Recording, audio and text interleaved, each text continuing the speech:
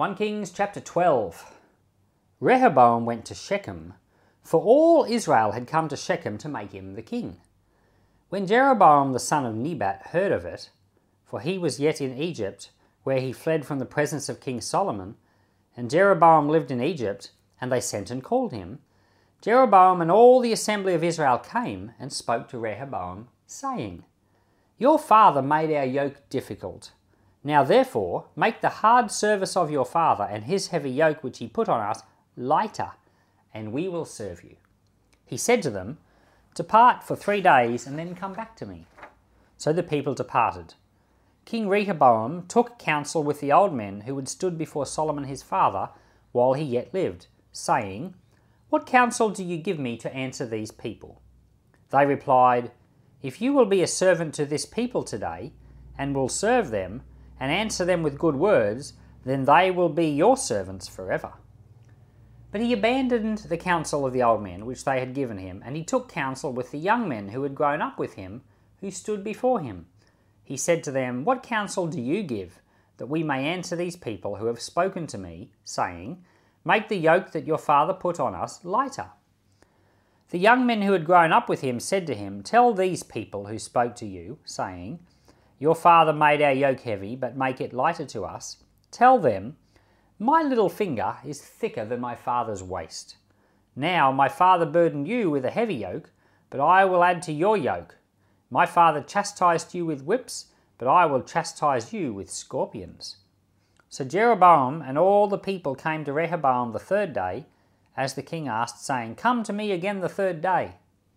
The king answered the people roughly, and abandoned the counsel of the old men which they had given him, and spoke to them according to the counsel of the young men, saying, My father made your yoke heavy, but I will add to your yoke.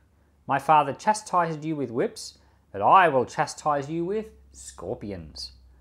So the king didn't listen to the people, for it was a thing brought about by Yahweh, that he might establish his word, which Yahweh spoke by Ahijah the Shilonite to Jeroboam the son of Nebat. When all Israel saw that the king didn't listen to them, the people answered the king, saying, What portion have we in David? We don't have an inheritance in the son of Jesse. To your tents, Israel. Now see to your own house, David. So Israel departed to their tents. But as for the children of Israel who lived in the cities of Judah, Rehoboam reigned over them. Then King Rehoboam sent Adoram, who was over the men subject to forced labour, and all Israel stoned him to death with stones.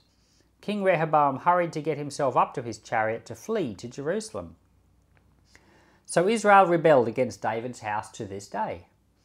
When all Israel heard that Jeroboam had returned, they sent and called him to the congregation and made him king over all Israel.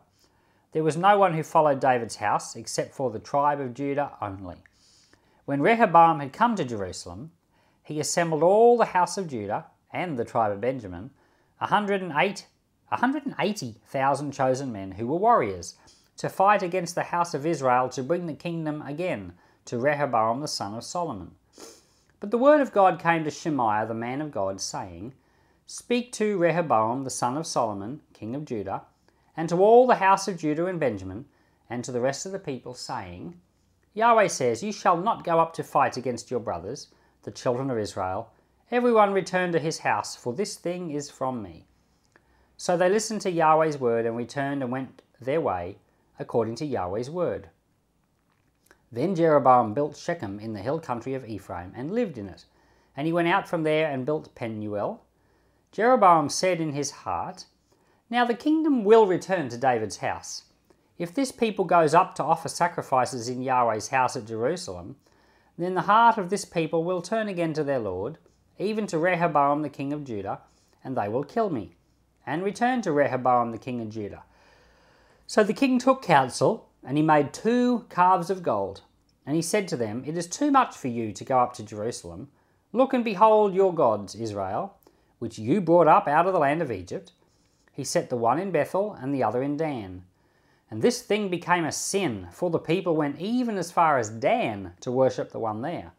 He made houses of high places, and made priests from among all the people who were not the sons of Levi. Jeroboam ordained a feast in the 8th month, on the 15th day of the month, like the feast that is in Judah, and he went up to the altar. He did so in Bethel, sacrificing to the calves that he had made, and he placed in Bethel the priests of the high places that he had made.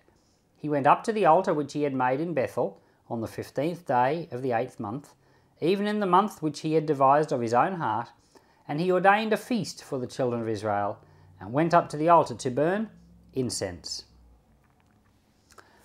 So, Solomon dies, King Rehoboam takes the throne.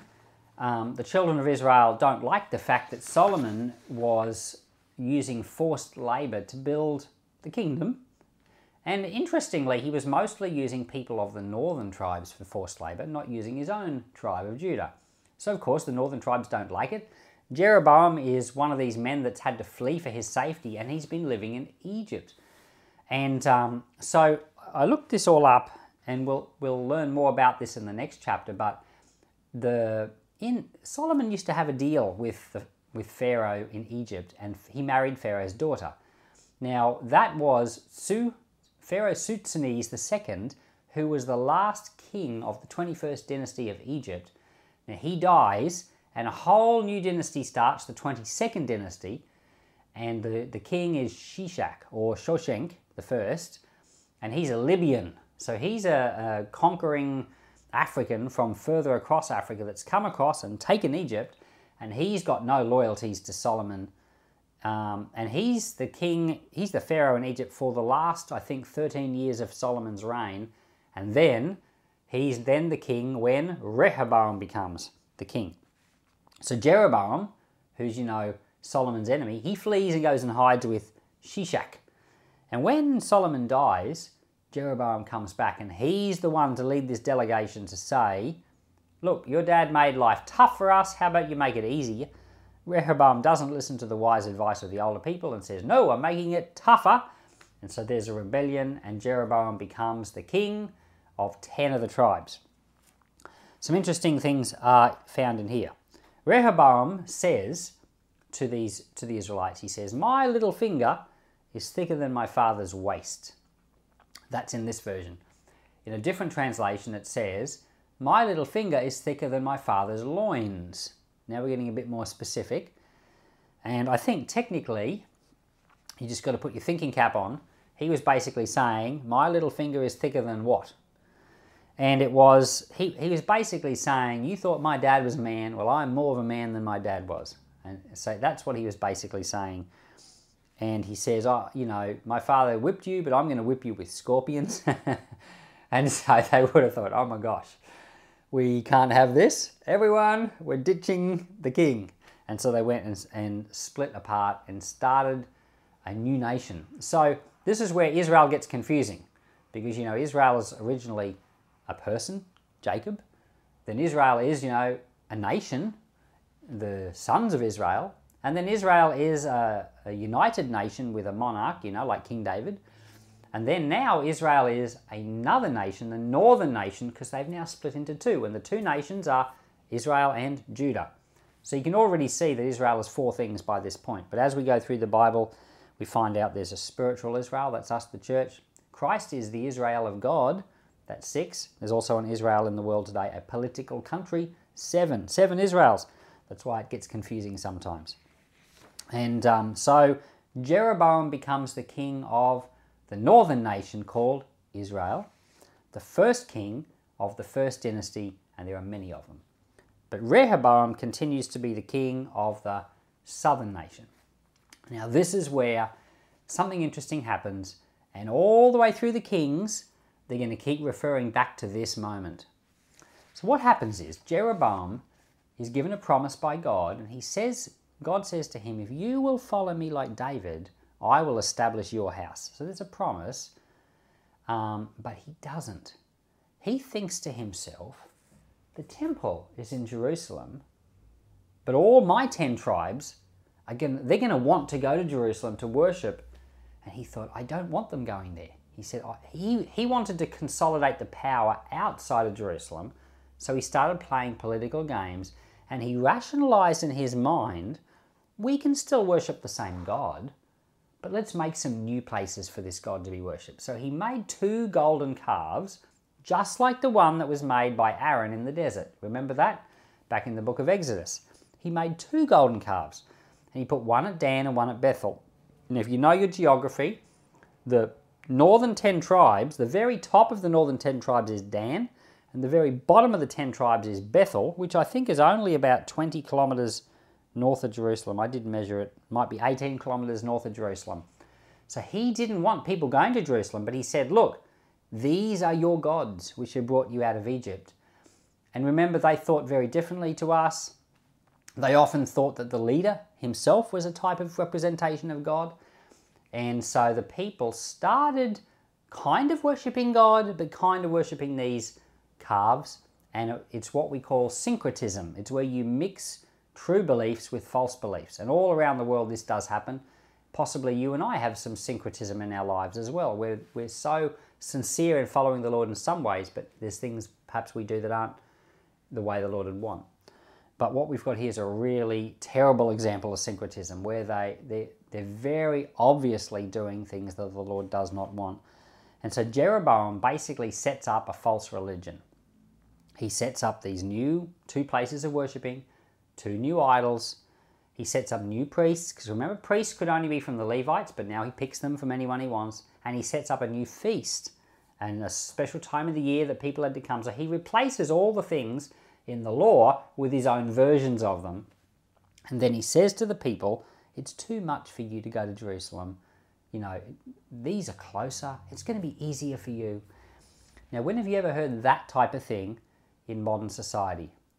I've heard that type of thing where Christians say, oh, you don't have to go to church on a Sunday. You can just stay at home and serve the Lord on your own. And it may be technically true in some types of ways that you can be a Christian on your own, but there's a very similar thing to what we've got here, where people start saying, oh, I don't have to join in with God's people.